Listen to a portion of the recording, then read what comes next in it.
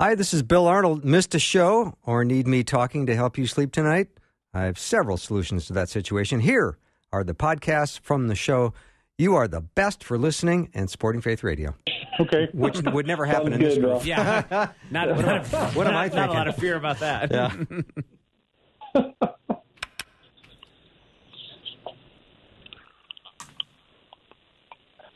Hello.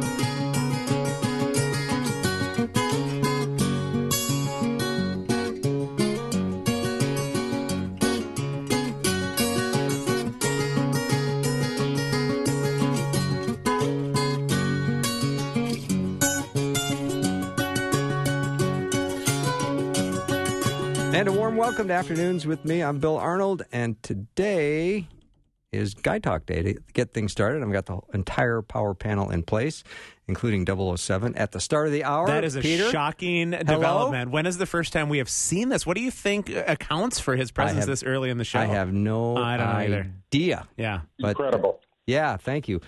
So, Pastor Tom Brock, Tom Parrish, Justin Jeppesen, and Dr. Peter Kapsner. Peter, you've got a skill set. Who are you and who do you work for? I've always wanted to say that. What? I'm the wrong guy to ask. I've got nothing. I think we got to ask these guys. Brock, you're overseas right now, right? We don't talk about that. We don't talk about No. where in the world is Tom Brock? No, we don't do that. We I don't am do that, do we? freezing in a hotel room in Spain. I mean, it's so doggone cold.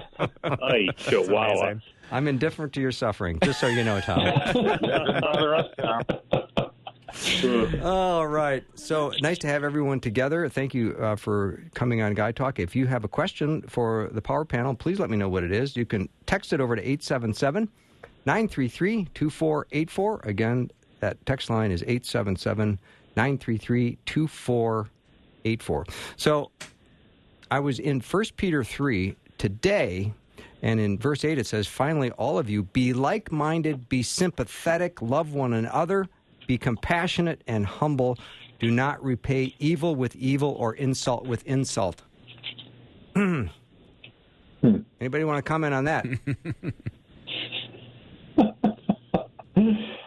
Well, the world would be a very different place if we could, as Christians, obey that, right? Yeah, I amen. think that's, but, I mean, again, I think the reality of Peter, again, writing to, I believe his original audience was Christians under persecution, which is much of the early church, right? Mm-hmm. But, again, have unity of mind, sympathy, brother love, tender heart, and a humble mind. I think again, that whole word about do not repay evil for evil or reviling for reviling,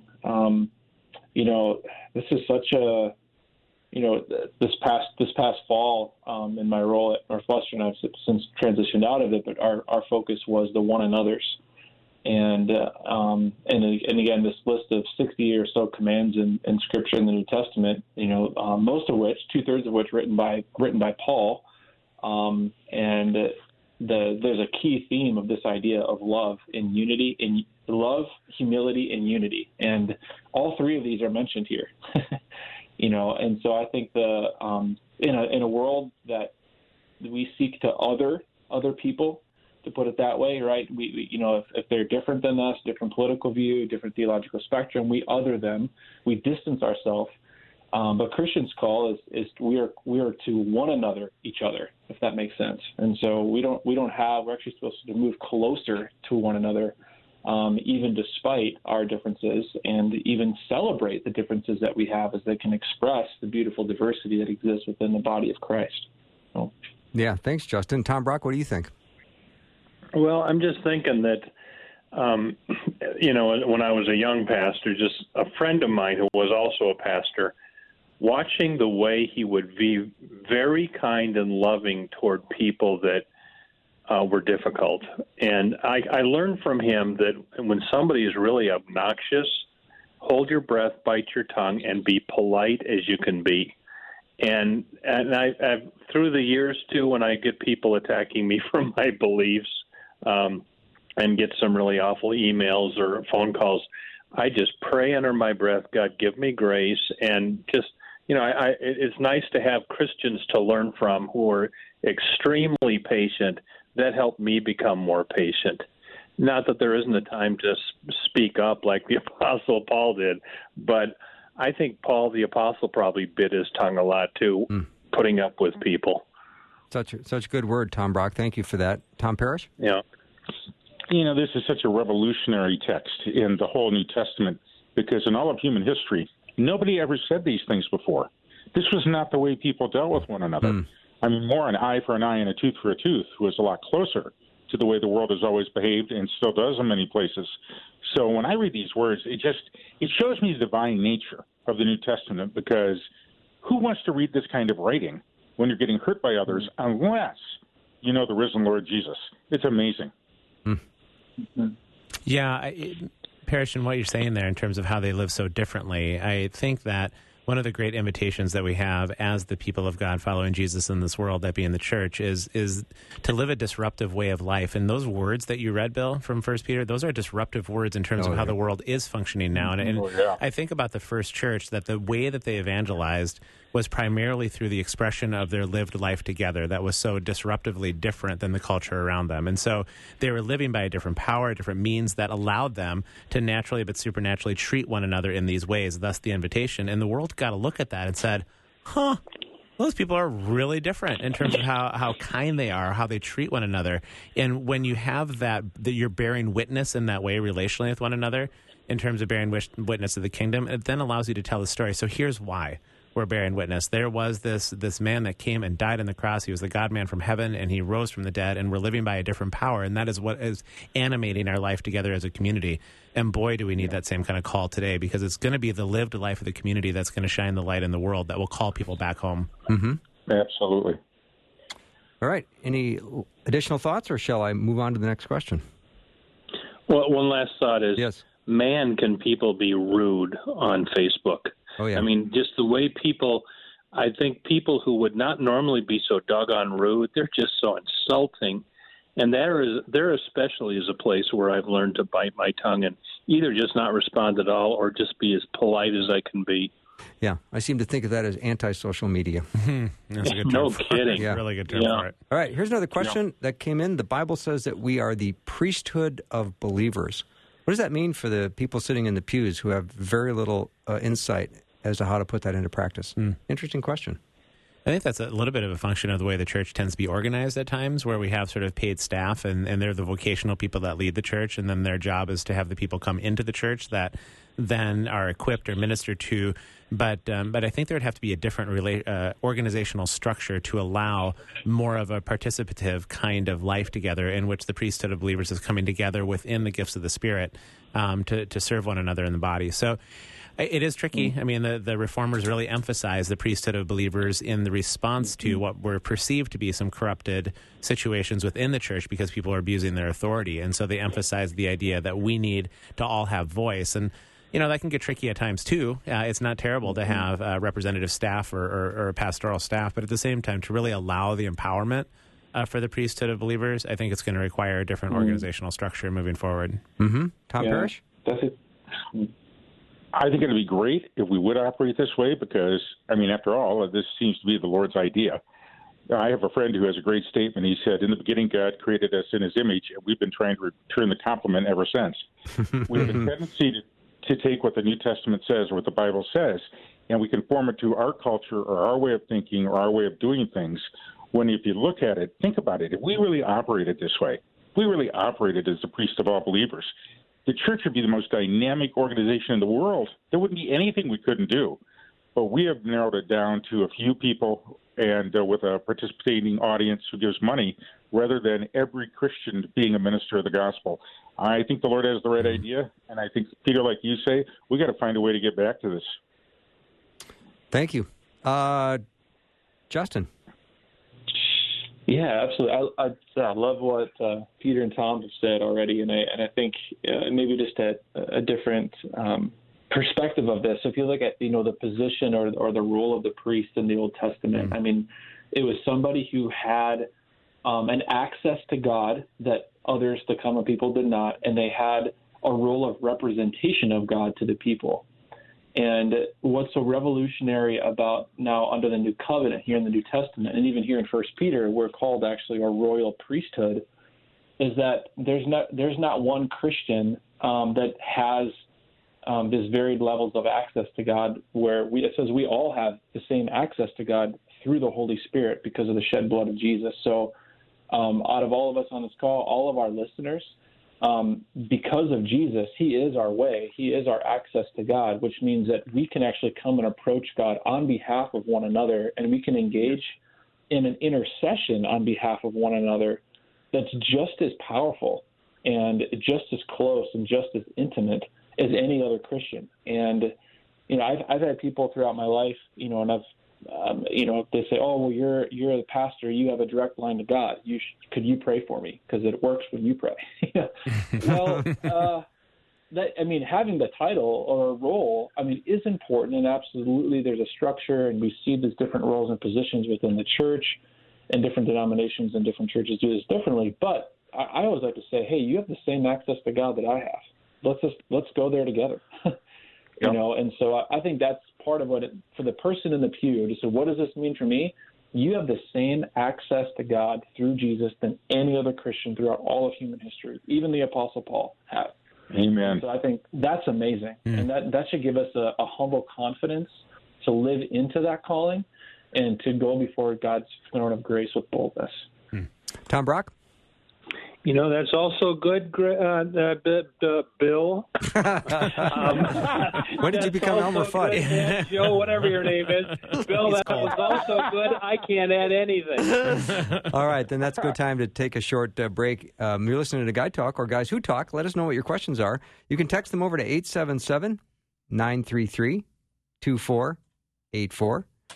Or if you like email, you can email me, bill@myfaithradio.com.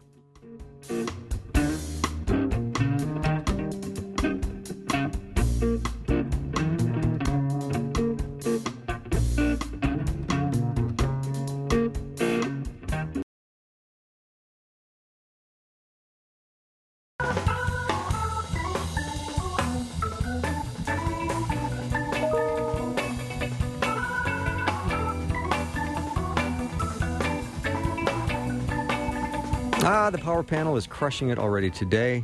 We've got the full team here. Pastors Tom Brock, Tom Parrish, Justin Jeppesen, and Peter Kapsner. Gentlemen, thank you once again for being here. Here's the next question that came in. In Mark 9, verse 1, it says, there are some standing here who will not taste death till they see the kingdom of God present with power. What does that mean? Tom Parrish. Well, in the context to which he's talking about, and this is, of course, before Jesus rose from the dead. This is before he ascended into heaven. They did see those that were standing there, the apostles. They saw the Lord. Now, how far that goes down the line, I'm not sure. But I know that there's a reality here that we have a hard time getting a hold of because we have a tendency to think in two terms when we think about glory or those things. One is the first coming and then the second coming, where in many ways Jesus has continued to reveal himself to his believers throughout time. And look at John on the island of Patmos. So there's a lot going on here that we don't always have when we look at it just from our perspective. Thank you for that. Justin? Yeah, I think, the context here of Mark, this is Jesus is beginning now to make known to his disciples his death and his resurrection and telling them plainly what's going to happen. And like most disciples, we can often resonate. We're a little slow of heart to believe and to kind of have thick skull to let this sink in. So, but I think this reality of this call to discipleship that precedes these words that you read here in Mark 1, so right at the end of chapter 8, and I think it's important to consider, in verse 38 of Mark 8, he says, for whoever is ashamed of me and my words in this adulterous and sinful generation, of him will the Son of Man also be ashamed when he comes in the glory of his Father with the holy angels. So here he seems to be referring to his second coming, so which is why it's a little interesting that he then says to them, I say to you, some are standing here, right, who are not going to taste death until they see the kingdom of God after it's come in power. So it almost sounds like it's saying that some are going to be here at the second coming of some of you are going to not taste death until the second coming of Christ. But I think what he is referring to is making a shift now and saying that there are some of you standing here that you're going to witness my resurrection.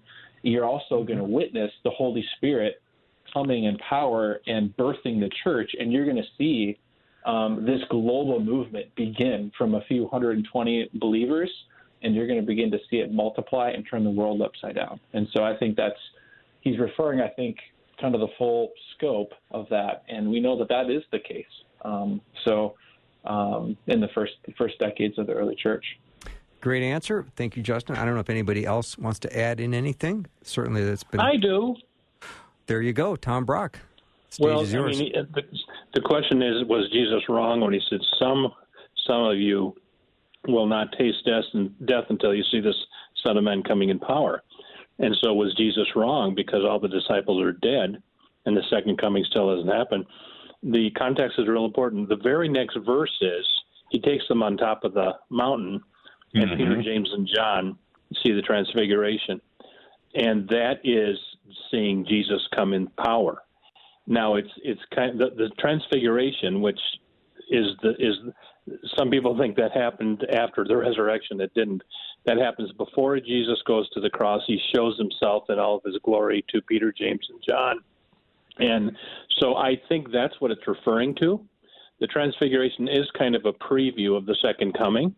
But I think the way we answer the question, was Jesus wrong in the timing? No, he was right. He was referring to what was just about to happen in the next verse, which is when the disciples saw him, some of them, and it says some of them, come in power and glory at the transfiguration. Yeah, I suspect that some sort of similar dynamic is going on here is what we see in the Old Testament, where they expected a certain thing related to the Messiah and how the Messiah would come and what the Messiah would look like. And many people then missed the fact that Jesus was the Messiah altogether because they misunderstood some of what he was up to. And I think some of these same dynamics that you guys have outlined are at play here. But I think it's a fair question to ask because there are a couple communities for sure within the early church that were confused by this very idea that they were dying. The book of Hebrews was written to people who were starting to think about walking away from the early Christian community because they were experiencing death and suffering and persecution, and they didn't think that would be the case. They didn't think they were going to have to wait and die until Jesus' kingdom came. The Thessalonican community stopped working altogether because they just figured, Jesus is returning soon. We don't have to do work anymore. So there was certainly some context there, but I think they missed what these guys are outlining, that when Jesus was talking about a kingdom, there's a now not yet version of it. It has already come, and that coming will continue to point, or the kingdom power available now will point to the coming that is yet to come in its fullness. Nicely done. All right, here's another question that just came in. I just learned the only time God says you can test him is in Malachi 3:10. Do you have anything you'd like to comment on this? And can you also expand on your thoughts on tithing? I heard him say Justin. That's what I heard. Yeah. Is that? Yeah. I was doing clearly what you said right there. Yeah. I was clearing my throat. Yeah. I know, with the microphone off. Yeah, definitely Justin. Yeah. I definitely heard Justin. Yeah, me too. Oh, okay. Sure. Sorry. Well, yeah, I think I'm trying to think through my memory if there's any other place too. I think that's a right observation. That indeed is the only time where God says, "Test me in this." I think that part of that too is we cannot outgive God, and I think that whatever we do give up, it really pales into comparison to what we receive in turn, and really. As it comes to tithing, though, and this idea of a 10%, I think this is an important distinction that we see across all of Scripture in terms of what's prescribed versus what's described. I don't believe there's anywhere that says we're commanded to give 10%, but we see that many give 10% almost as a starting mark or as a benchmark. And I think that's a good place to start. But if you look at, Paul's word in 2 Corinthians 8 that God loves a cheerful giver, we should decide in our own heart how much we should give, and to know that we reap what we sow. So if we reap sparingly, if we sow sparingly, we'll reap sparingly. If we sow bountifully, we'll also reap bountifully. But I think the whole idea of tithing, it's not that 10% of all of our possessions and money and resources belongs to God and the rest belongs to us. It all belongs to God.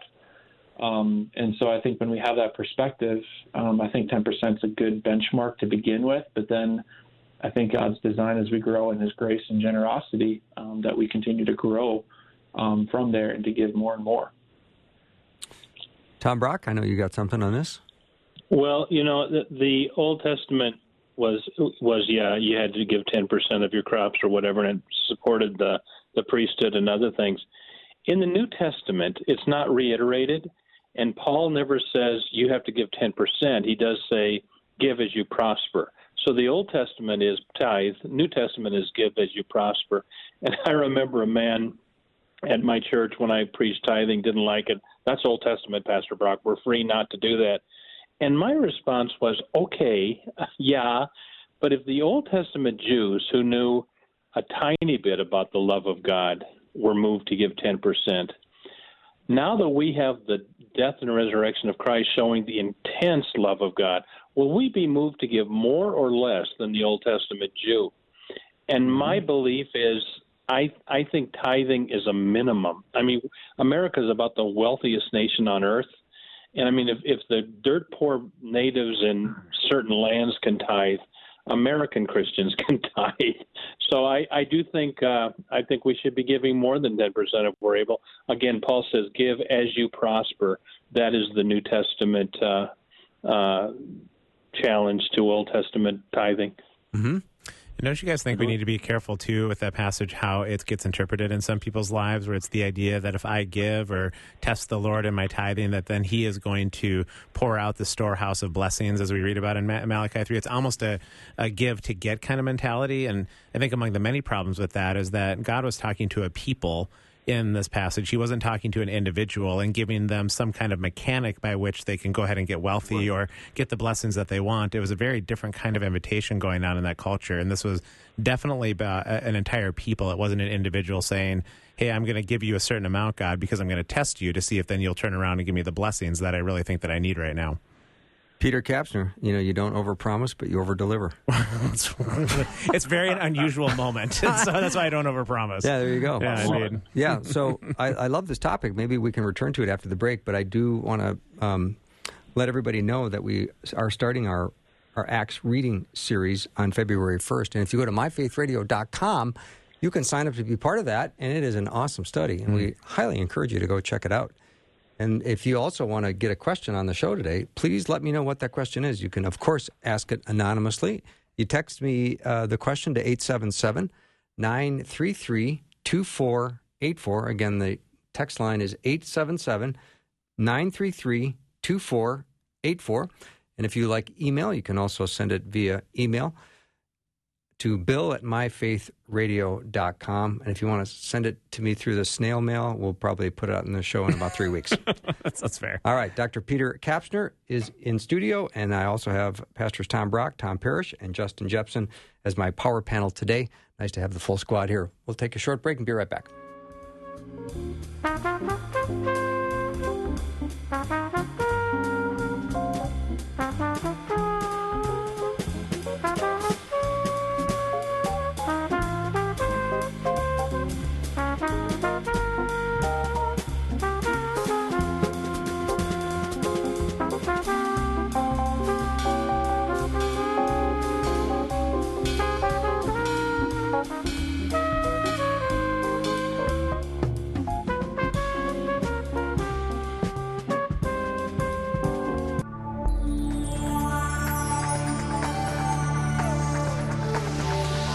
It's the afternoon show with Bill Arnold.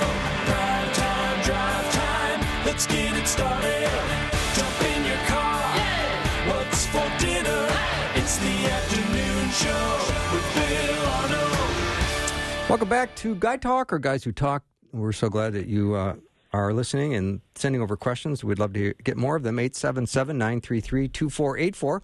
If you've got a question on the Bible or theology or doctrine or something that you've been stuck with, let us know what it is. We'll try to talk you through it, and we'll try to discuss it among ourselves, and hopefully we'll come up with something that will be satisfying for you. So that would be great. So another question that came in: I want Jesus to return today and end the mess of the world. Who doesn't want that? I don't see any real answers to the hatred, pain, and suffering of life. Every time I read Jesus' words in the book of Revelation, "Behold, I'm coming soon. I pray it is today." How do I keep living in this sad world when his second coming may not even be in my lifetime? It's an interesting question. It's a great question. Let's see. Who wants to go first? How about Justin? All right. Well, I like you start with me to set the bar low, and then the other guys can clean it up. So, I see what you're doing here today, Bill. Oh, yeah, I'm messing with you big time. Never show up on time again, Justin. Absolutely, yes. That was my New Year's resolution: show up to time on Guy Talk, and now I'm doubting that. Nice, yeah. Commitment. But no, this is a great question, and on one hand, while it seems, I think of the scripture as, don't count the Lord as slow as some count slow. I mean, part of this delay is he is bringing souls into the kingdom all across the world. And I think that it's important to consider, the theologians call this the doctrine of divine concurrence, where on one hand, yes, the world is full of evil and hate and pain and suffering and violence and wickedness. But on the other hand, the scripture says that the earth is full of God's glory and it's full of his steadfast love. And God is moving and he is working. And part of the delay, to be honest, we got to recognize that while the world is a mess, I'm contributing to that mess. and so God's not done working in and through me yet, and he's not done working in and through the church. And I love, 1 Peter, I think it's 1 Peter that says we can actually hasten the day of the Lord. And we know that when Matthew 24:14, that when this gospel of the kingdom has been preached to every nation, then the end will come. And so I think the how, in terms of the focus to continue to live in this world, is how can we continue to advance the gospel and to see God's kingdom here in an ever-increasing way towards its final consummation and fulfillment at the return of Christ. And to know that Jesus is faithful. He will sustain us. He will encourage us. And this is why it's important to not try to do this by ourselves, but to be living and dwelling in community with others. Mm. Good word. Tom Parrish? There are two groups of people I've worked with in life that I find are the most cynical after they've been in their job a long time. One are police. I've worked a lot with the police. And, of course, they deal with everybody out there under the sun, and it's always not good. Believe it or not, the second one are pastors, and we have a very high attrition rate among pastors because they become cynical with the church, cynical with life. Mm-hmm. I think the problem is I could see every pastor going that direction when you deal with problems and heartaches and confidentiality all the time. You hear things you wish you never heard in the first place. But what it comes down to is this. I would have become cynical myself if somewhere along the way it was like the Lord Jesus came along, smacked me upside of the head, and said, Tom, keep your eyes on me, not on what you see around you. Because what you see around you will discourage you, but keep your eye on me and the ultimate goal, and I'll get you there. And I've been doing this almost 50 years, guys, and I can tell you it's true. Mm-hmm. Yeah, I don't know that we can spend enough time in Hebrews chapter 11 when it talks about the life of faith that people lived throughout all of those generations, and it goes through that whole litany of stories in which people, what they had to walk in their times and their circumstances was often absolutely terrible and horrific, more localized than maybe the global scene today, but still really difficult times for them. And there's two verses out of that, Hebrews chapter 11, that I return to often. And one of them is after it goes through describing how all of these people, what they all suffered, being sawn in two, being put to death by stoning, killed by the sword, went about in sheepskins and goatskins, and all of these different stories. It says in verse 38 one thing, the world was not worthy of them, meaning that they had somehow been able to transcend anything that was going on in this world as they lived by the power of faith in the midst of that world. And then it also said they were all commended for their faith, yet none of them received what had been promised. They didn't get a chance to also see the second coming. We live in a long line of people who live by the strengthening power of faith in God that as he dwells within us to do this life. But what doesn't mean we're going to be able to see the end, but it's the only way you can lean into is we're a part of a whole long story of people in their times, in the midst of whatever brokenness they were, they continued to shine that witness until they were brought home. And then it says at the end, we'll all be brought safely home, made together perfect. Good word, Peter. Pastor Brock? Well, I also thought of your question led to 1 Peter, where Peter says, "Don't think the Lord's being slow about his countenance, his promise, but he's wanting everyone to reach repentance." So maybe it would help the caller. The one thing that helps me not want the second coming right now is I have too many family and friends who would not go to heaven if it happened right now. So I think we live in strange times. I don't ever remember quite so much global stress as we've got right now with COVID, and then in America with just like bitter politics. Like I can't ever remember, except for maybe during the Watergate stuff. But just put all the bitterness with politics, put all the COVID together with what's going on, and then my specialty is heresy in the church, and to see denominations that used to be good just go down the tubes embracing the world's values. It just put it all together. I want Christ to return too, but I've got enough family and friends that I'm willing to wait. I like that perspective, Tom Brock, because it shows your heart and your compassion for the lost, which is what we should all feel very compassionate about. Anybody else have anything to add? Going once, going twice, and we're moving on. Okay. I love this verse in 1 Peter 3 that says, "But in your hearts revere Christ as Lord. Always be prepared to give an answer to anyone who asks you to give the reason for your hope." What is the reason for your hope? The phrase eternal life is what comes to mind for me, and I'm not necessarily meaning a dwelling point in heaven. When you look at the phrase eternal life in the Scriptures, it simply means an indestructible kind of life that God himself enjoys. And so that's the reason for the hope, that even because we live within the indestructible way of life that God enjoys, that's why Paul can then say, you know what, even if the worst happens, even if I die, yet I live.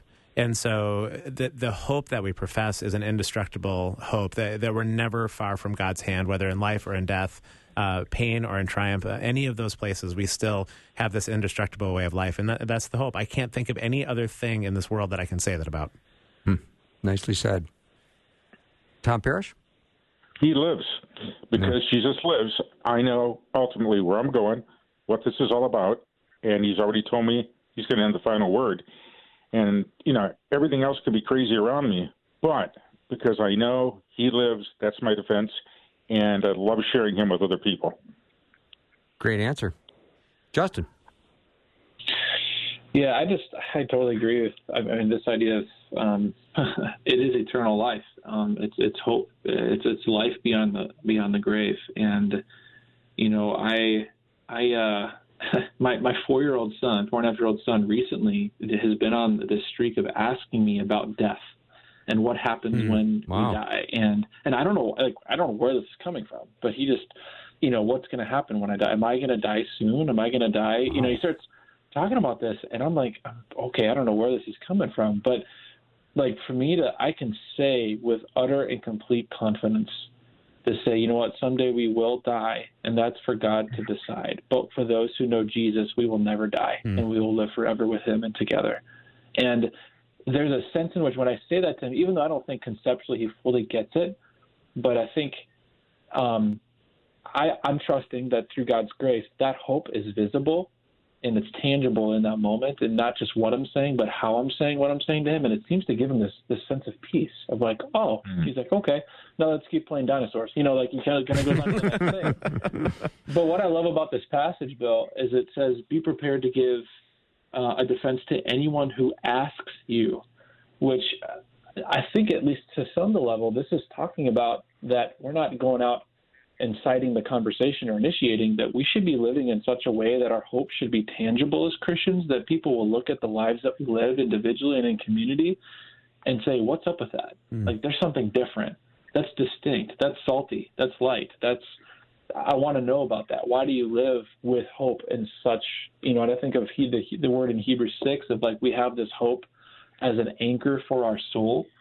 And so I think when we have someone who has that anchoring, that sense of steadfastness, that will stand out in the midst of a world that's so turbulent and full of change and uncertainty. Tom Brock? Well, and I'm thinking of the first part of that verse, always be ready to give an account. And, I just, again, I'll say it, I've said it many times, but just go to Google Good News Tracts or something like that, and just get a bunch of good salvation tracts and put them in your pocket And I mean, just yesterday I handed it to somebody, and just to see how, because there's so many people we meet in life for only 5 minutes, and you're not going to be able to share the gospel with them. But, to somehow be able to hand somebody a tract and say, this message has meant a lot to me, and here you go. And it was, you do it enough, it kind of gets easy. It's never really easy for me to do it, and it wasn't yesterday, but I knew I had to hand it to this guy. And so just get a bunch of good Bible tracts and put them in your wallet or your pocket or your purse or whatever. Good answer, and way to go, Tom. I love that. Pray for that guy. Yeah, absolutely. So the next question, I would love, if you would, Tom Parrish, to pray right now for the lost and also for the prodigals before I even address this next question, if you would. Sure. Lord, you know who's lost. You know who needs to hear their good news. And Lord, so many of them are close to us. Show us how to talk to them.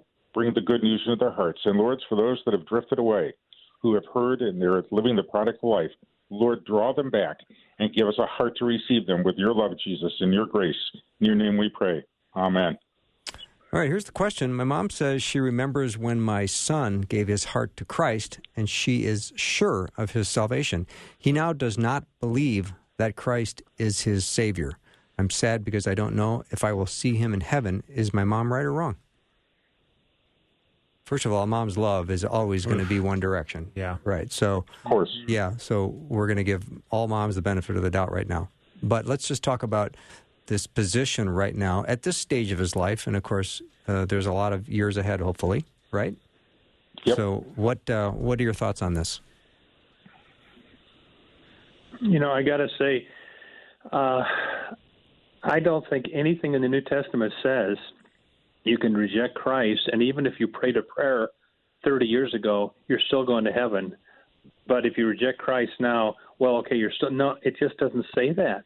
And there's two ways to preach once saved, always saved. One way is that if you're saved, you stay saved by the grace and power of God, or if you fall away, you never were really saved. That's kind of the Calvinist way of looking at it. Lutherans tend to believe you actually can fall away from your salvation, but whichever side you come down on, I just don't feel comfortable with the preaching that I hear now and then on TV that, well, we know your son is going to go to heaven because 30 years ago he prayed a prayer, and he may be living in impenitent sin. He doesn't even believe in Christ anymore, but hey, he prayed. That's the Baptist heresy. The Lutheran heresy, and I'm a Lutheran, is, hey, I was baptized 50 years ago. I don't need to believe in Christ, go to church or whatever, because I got my ticket, I've been baptized. The Baptist heresy is I prayed the prayer. And the response of Jesus is, he who endures to the end will be saved. Tom Parrish? I have a tendency I look at the scriptures and Jesus talks about he who endures to the end, or walking all the way to the end. It's kind of like, my wife and I have been married almost 50 years now, and for her and I to be at odds with one another, or me ignoring her or not paying attention to her, and then somebody says, yeah, but you were married October 21st, 1972. Yeah, it's got to be more than that. It's an ongoing. It was a start, but it's got to be ongoing, and it is that daily walk with Jesus. Mm-hmm. Now, I trust more in Jesus' faithfulness than I do in mine. He's given me the faith, and I believe for this young man who many years ago prayed this prayer but has drifted away, don't give up. Keep praying. You never know when the Lord's going to bring somebody around. And honest, guys, I had a guy I've been praying for 45 years, who came to faith in Jesus just a couple of months ago. Wow. And he grew up in the church. Wow. If I can offer some free counseling, Tom Parrish, if you are at odds with your wife, it's your fault. Thank you. I already know that. All right, let me take a short break. You're listening to Guy Talk, or Guys Who Talk. The power panel is Pastors Tom Brock, Tom Parrish, Justin Jeppesen, Peter Kapsner. Let me know what your question is. We've got time for a couple of more. 877-933-2484. Again, 877-933-2484.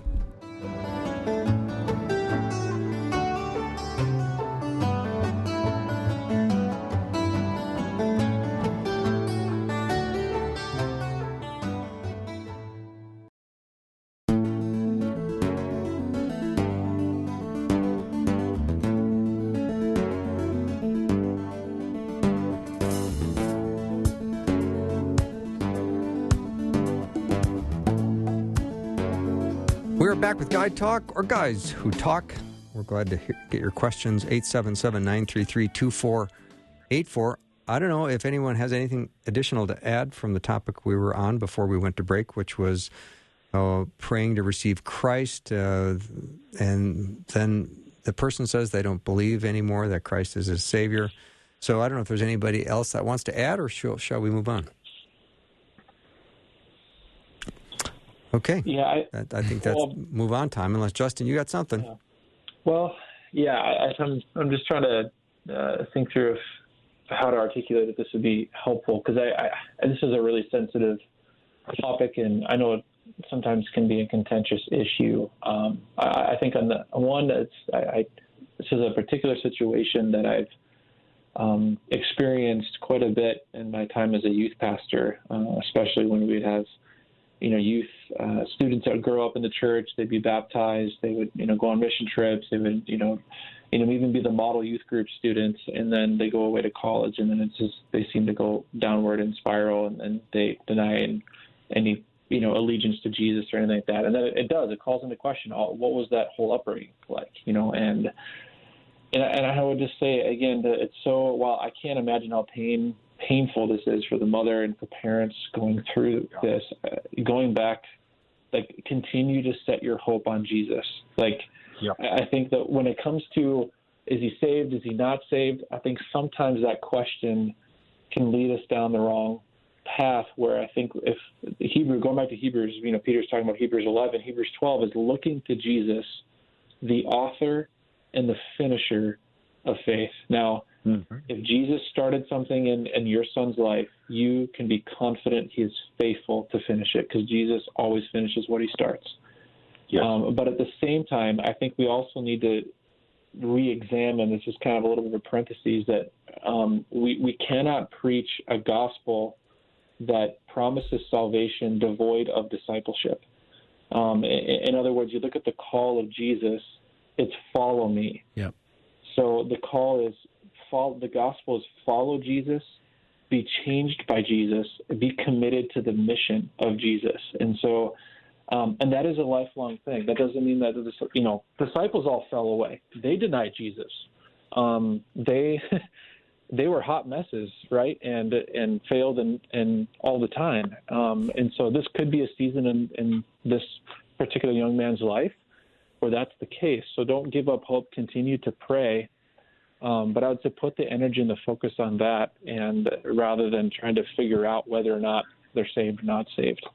And so, so those are just some of the other thoughts. Like I said, I know there's a lot more that could be said there, and we're getting towards the end of the show here, so I want to leave space for others to comment or move on to the other question, but I thought at least would mention that. I appreciate it, Justin. Thank you for that. So your fears in life, have they been largely real or imaginary? As you look and reflect over decades as an adult, have you had fears that have been mostly real or mostly imaginary? I think the fears that mine have been mostly imaginary. I mean, I can get so worked up on something that just doesn't even exist. I think I told this story once, but one guy, older gentleman, came out of the church door once and, yeah, Pastor Tom, I'm going to go to the lodge now. I thought, oh, he's a Mason. Oh, he was the nicest guy, and I'm thinking now I got to confront him on being a Mason, and it took a lot out of me for 2 weeks. I finally called his wife, and I said, okay, I'm going to come over and let's talk to Ralph about being a Mason. She said, well, Mason, yeah, the lodge. Oh no, he's talking about the Sons of Norway. so for 2 weeks, I was worrying about something that did not exist. Mm-hmm. So I think a lot of our worries just are not even real. So there you go. Yeah. Tom Parrish? I think worries are something that the devil just loves to put on us. And I'm very good at thinking about what the worst could be in something. The other reality is there are some really harsh things in life that come along.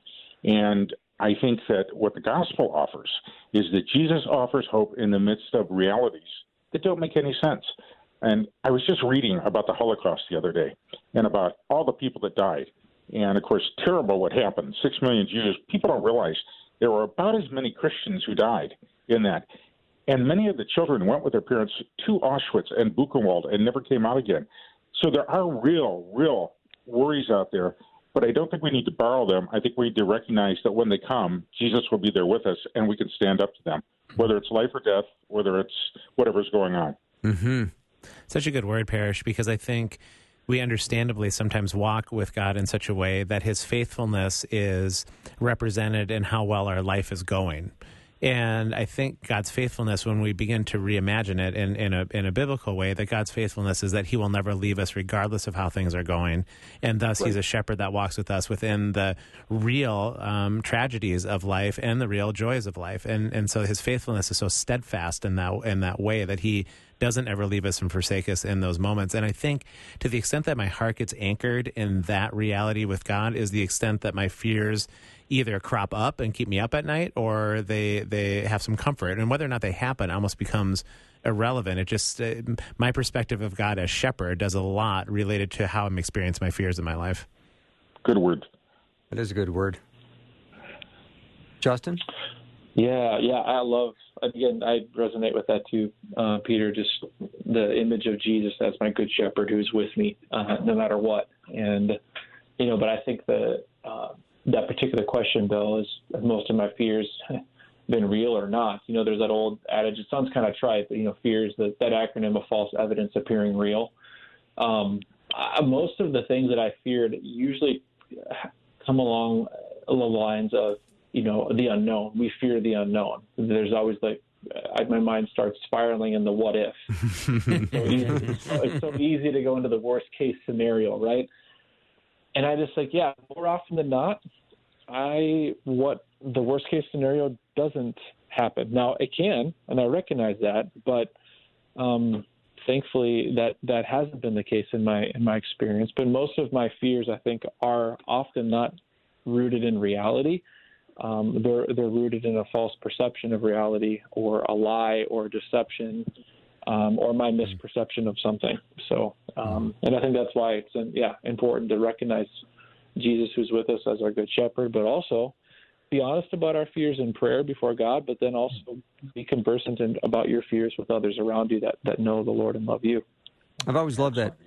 I've always loved that Charles Swindoll line that says, life is 10% what happens to you and 90% how you choose to respond to it. That's a great line. Boy, that's a great line. It's a great line. So, I appreciate it. I think, we all have these fears in life, but then you wonder, are they real, or is the enemy encouraging you to have this excessive worry and anxiety? Are you saying, I'm bringing these thoughts captive to Christ and I'm leaving them right at the foot of the cross? Yeah. Yeah, and don't you think it's so helpful to have friends that can see outside of your own worry, right? They're like, hang on just a minute, let's think through this with you. Yeah, you need to think those thoughts out loud. Yeah, and let your friends, your people close to you, hear them. Yeah, they stew. Otherwise, they just stew and they take on a life of their own, right? I know nothing about that. Yeah. So, gentlemen, thank you so much for another hour of Guy Talk. I appreciate you guys very much.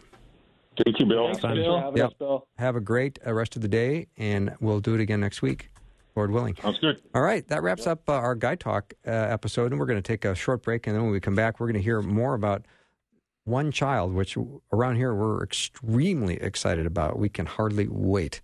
That's coming up later this month, so we'll take a short break and be right back.